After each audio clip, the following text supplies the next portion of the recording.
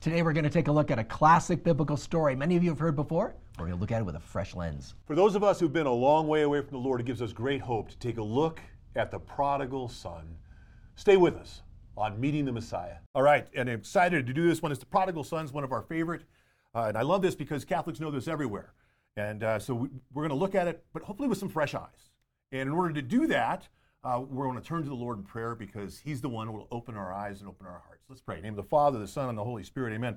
Lord God, this is a wonderful story that Jesus told that reveals so much. Allow us to just bathe in the richness of this story and realize that while you shared it 2,000 years ago with people that were the first hearers, you want us to experience it as if you were speaking straight to us. Lord, be with us and guide us. Pray this in Christ's name. Amen. Amen. Father, Son, Holy Spirit. Amen. All right. All right, Luke chapter 15. We're going to go into Luke chapter 15, and the parable begins in verse 11. And again, I know you know the story, but I want you to pay attention to the details here.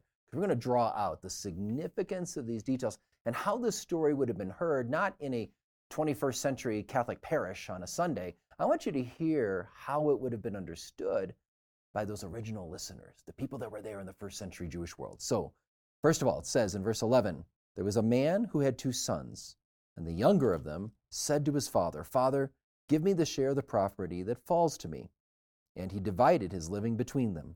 Not many days later, the younger son gathered all he had and took his journey into a far country, and there he squandered his property in loose living. And when he had spent everything, a great famine arose in the country, and he began to be in want. So he went and joined himself to one of the citizens of that country, who sent him into his fields to feed the swine. And he would gladly have fed on the pods that the swine ate, and no one gave him anything. Now, again, we could read this, and it all makes sense as 21st century Americans. But let's go back into the Jewish mindset. So the Jews had made it a point to live in a certain sense in the middle of, but separated from the other cultures. The other cultures were pagan cultures, and the Jews were trying to protect belief in the one true God. And they had certain habits and customs that were very, very important to them, that were key to them maintaining their identity and their relationship with the Lord. And this son comes up, and we can just look back and kind of walk through these. There's 6, 7, 8 steps here that are just disastrous. First of all, the younger son comes and asks for his share of the estate. What's going on there? Well, when do you normally get your inheritance? It's after your father dies. So what he's basically coming and saying is, Dad, I wish you were dead.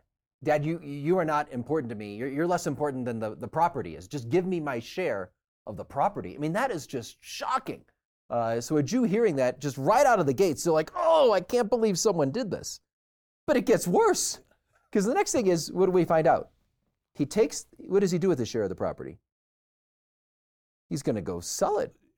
So you disinherit. So property back in the Jewish time was actually something that was meant to be held on to. And so even if you were to sell property, you were supposed to get it back in the Jubilee year, but he's divesting himself.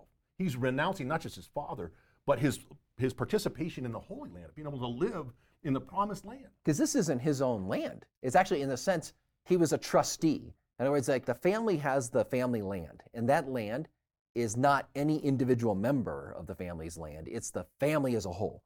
And so there were many generations before us who took care of this land so that we could benefit from it. And then we become like a good steward, a trustee of this land to care for it, and we can reap its benefits, but we have to take care of it so that future generations down past us could benefit from the land. So when this guy says, hey, I'm going to go to a foreign country, I'm going to go far away, and I'm just going to sell the land to somebody there.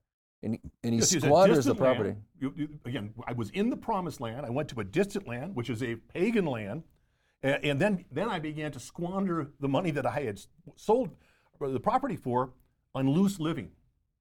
Yeah. Now he's falling into an immoral lifestyle. He's not building wealth to be able to care for his children. No, he squandered his family wealth, not just as if that weren't bad enough, but in immoral living. Yeah, in fact, we learn later in the story, he spends it on prostitutes. So this is like one disgusting piece after another in the eyes of a first century Jew. Asks for the inheritance, squanders it on loose living. He's in foreign territory, by the way. That's a whole other thing. He's dwelling among the Gentiles, those pagans. And then he has to become, he doesn't have any money left, so he has to become a slave under one of the citizens of the country, and his job is to feed the pigs. That's the most unclean animal, according to the Jewish thing. That's why the kosher laws, they don't eat pork. The idea is because that's the unclean animal. And his job is to feed them. And he wishes he could eat the pods that the swine Right. So he wants to eat with the pigs. You're not supposed to eat pig. He wants to eat with the pigs. This is a guy who has fallen in a devastating way. The first century hearers, as they listened to Jesus tell the story, would have been like, no, stop. Oh, yeah. It can't get worse. You want to take a shower after you read this story. That's what this is like.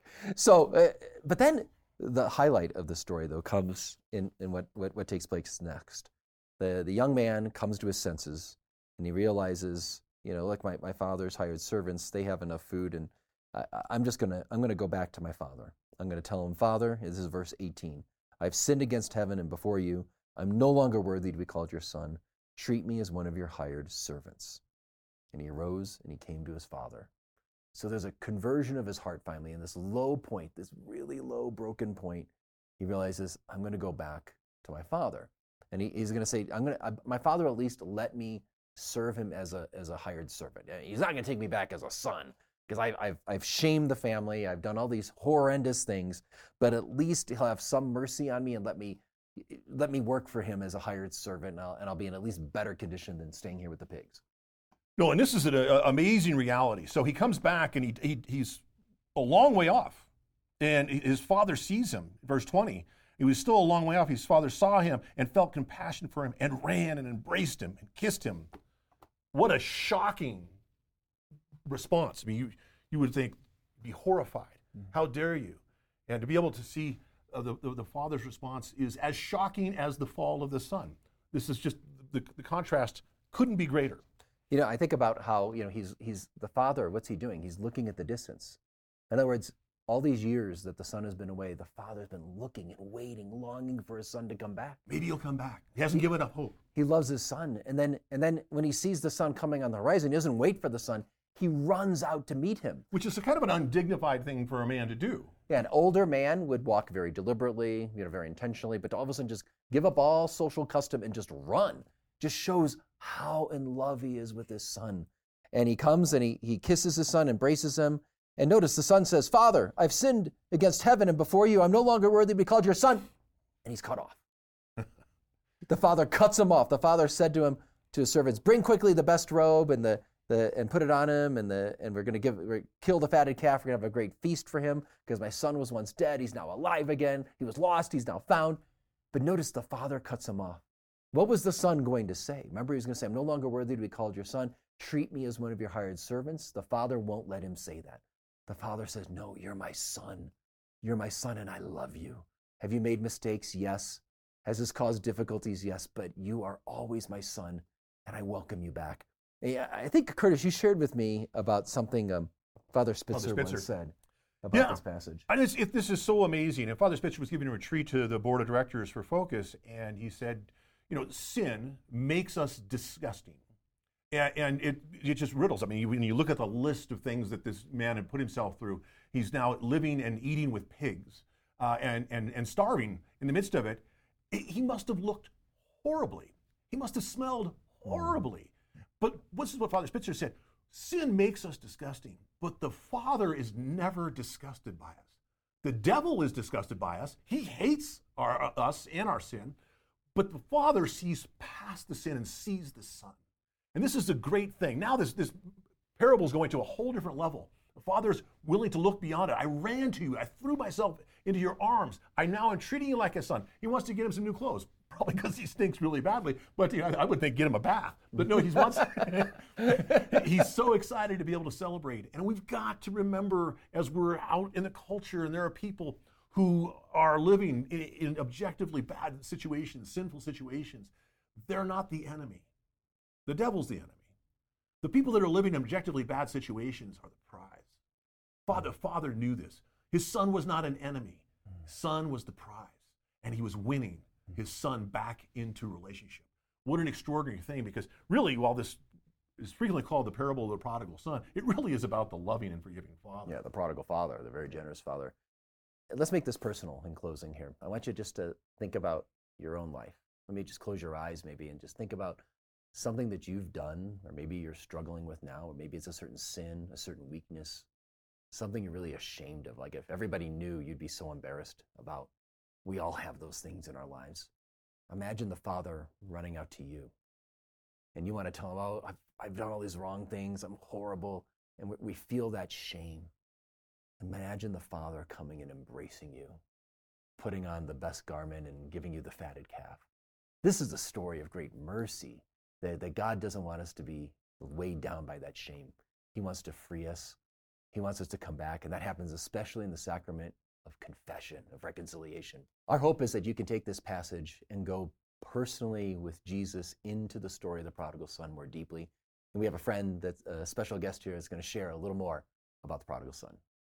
Hi everyone. Hi Curtis and Dr. Shree. My name is Mallory Smythe and I am a content creator for Walking with Purpose and former Focus missionary. And what strikes me the most about the parable of the prodigal son is the father's relentless pursuit to bring his sons into relationship with him. The younger son rejects that call to relationship and asks just for his father's stuff so that he can live a life of pleasure, and that leads him into a life of destruction and bondage.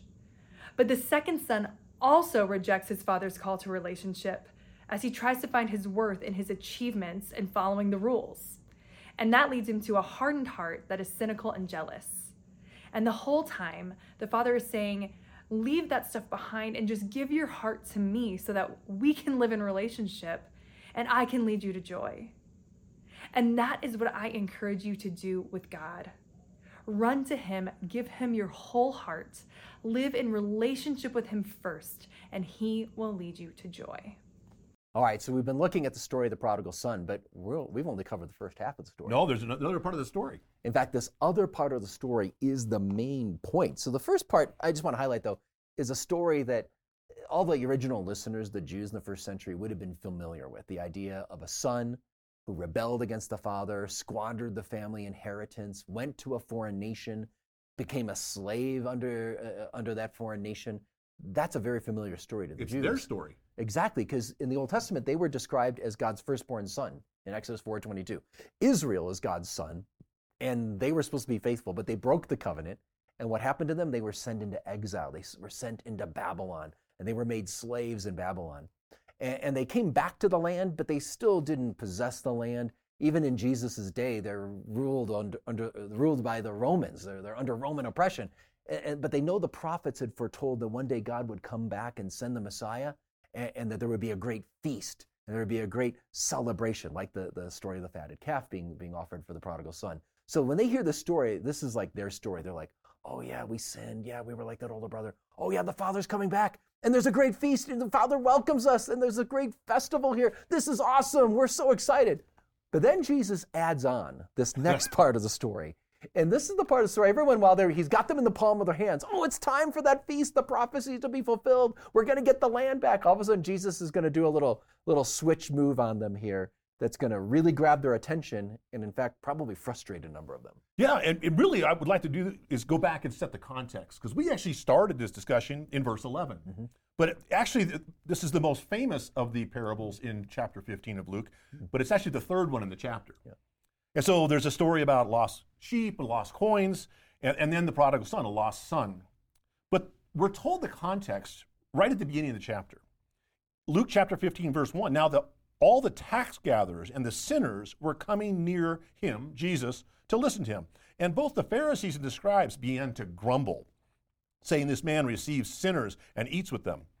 And then says, okay, Jesus is receiving the sinners. The religious people are grumbling that he's receiving them. And he goes, let me tell you a story. And he tells a story about a lost sheep, lost coin, and a lost son. So now we can pick up the second half of this parable. So the second half of the parable, all of a sudden, it starts in verse 25. Now the older son was in the field. And as he came and drew near to the house and heard the music and laughing, dancing, he called to one of the servants and says, what's going on here, right? And you know the story. He gets upset. And he hears that your father killed the fatted calf because your brother came home. And I want to pick up in verse 28 where it says, the older brother was angry and refused to go in. I mean, imagine, you're the older brother. You've been staying home this whole time. You've been obedient, working the land, and the older brother that shamed the family, sold the inheritance, spent it on loose living, has come home, and dad just killed the fatted calf, the prize calf, for that guy? Well, what's going on here? So now the father goes out to the older brother, the angry brother, as he did to the younger brother just a little bit earlier, and began entreating him. And in verse 29, but he, the brother, said to his father, look, for so many years I've been serving you. And that word can just be, I've acted as a slave for you. I've been serving you. I've never neglected a command of yours. And yet you have never given me a kid goat that I might be merry with my friends. But when this son of yours, not my brother, when this son of yours comes home, who has devoured your wealth with harlots, you killed the fatted calf for him? And he said to him, my child, you have always been with me, and all that is mine is yours. Now, Jesus ends the parable right there. The whole story's over. And then the Gospel of Luke moves on and tells about other things. You're left wondering, like, what happened? Like, let's just, again, put yourself in the scene. The older brother is really frustrated. You killed for him the fatted calf? I've been here serving all the years. And then the father just comes back and he says, oh, well, then all I have is yours. You know, your brother, it was dead, now he's alive. He was lost and now is found. And the story ends. There's no conclusion to the story. Why is there no conclusion to the story? Because you got to go back to the beginning. What was the context? The Pharisees, the scribes were upset, like the older brother. Are they going to come into the party? Jesus doesn't tell us. Yeah. That's the decision they have to make. You're welcome to. I want you to come into the party, Pharisees and scribes. I love you. But you have to understand that when I look at the sinners, I see sons and daughters, and I love them despite, in the midst of their sin. So the Pharisees are like the older brother. They're frustrated that Jesus is having meals with sinners and tax collectors, all the outcasts, all those great sinners that have shamed the people of Israel and caused all these problems. And they are really bad sinners. We shouldn't be around them. They're frustrated, just like the older brother. That's why Jesus adds on. He takes the traditional story of the son that was a sinner and then came back and there was a great feast. And then he adds on the older brother to challenge the Pharisees. And he leaves the story open-ended. There's no conclusion because he's saying to the Pharisees, you get to write the ending of the story. It's like those little kids' books. Remember, Choose Your Own Adventure? You know, if you come into the party, go to page 5. You know, if you stay out, you go to page 72. You know, so it's like you choose the adventure. You get to decide how the story ends. Are you going to come in and welcome your brother who was lost and rejoice that he's alive again? Or are you going to sit out here and grumble and complain? I love this story because I think there's a lot that we can apply to our own lives. You know, I think we can often wonder, which brother do I identify with more in my own walk with the Lord? Yeah, because I would say in my life, I certainly went through years where I was the one who would run away. And I was living in rebellion and living in deep sin. And so I can relate at many times in my life, even to this day, about being the prodigal son who left. But there are other times when I'm frustrated that things don't go the way I want, or God seems to be treating some people better than he's treating me or the people that I love. And so I can be the older brother. And it's almost like saying, look, I'm throwing this party, and you're invited. You wouldn't come in. I went out to get you. I'm right here. Come to the party. I think the other temptation, Curtis, is we can also view our spiritual life as all about, just following the rules. Hey, I obey God's commands. I go to church on Sunday. I'm not like those, pro-abortion people out there, or I'm not, I defend marriage, and I'm faithful. I'm a faithful Catholic. I even come to a Bible study every once in a while. Like I follow all the rules. And don't get me wrong, being faithful, following what Jesus teaches, what the church teaches is absolutely essential. But our identity is found more in the Father's love. And so again, I want to be clear, we have to do those things, but sometimes we Catholics can not live in relationship with Jesus and the Father. We just live more according to the rules. Yeah, I mean, the obedience should flow from love. And so if you have the obedience and don't have the love, then something's broken. I like to say church pews are obedient. They stay in church all day long. But there's no merit there because they can't choose. For us to be able to choose to be obedient from the heart is what the whole parable is about that. You didn't want to be with me? Go and live. It's going to be horrible for you. And maybe you'll come back. I hope you do. I'll look every day to see if you do. You do come back, and I welcome you. Now, the other brother, very different situation and very similar. I don't want to come in. I don't want to celebrate this. Why? And I think that the challenge is that the older brother has forgotten how to love. He's looking at his brother as an enemy. As we said before, that's just not the case. The reality of the matter is that we have to understand that the folks that are living poorly are the prize. Even the ones who disagree with us the most anti-Catholic, the virulent ones, the people that want bad things to happen to us because we're Catholic, they're loved by God. And they should be loved by us. because St. Paul tells us that while we were yet sinners, Christ died for us. So in other words, he went first. He didn't wait for us to become obedient. No, he loved us first and loves us into obedience. Are we willing to do that with the folks in the world, in our lives, that are not obedient right now? This parable challenges us in so many beautiful ways. I'd like you to hear for a moment from one of our missionaries. As I mentioned, we have missionaries all on college campuses around the world, but we also have missionaries you may not know in parishes that are serving in Catholic parishes around the country, doing awesome work of evangelization. Love you to hear from Tina Augustine, who's from the Bay Area in California. Let's hear from Tina. Hello, Dr. Shree. Hello, Curtis. And hello to those watching this today. My name is Tina Augustine, and I am a parish missionary and regional director in our lifelong mission team.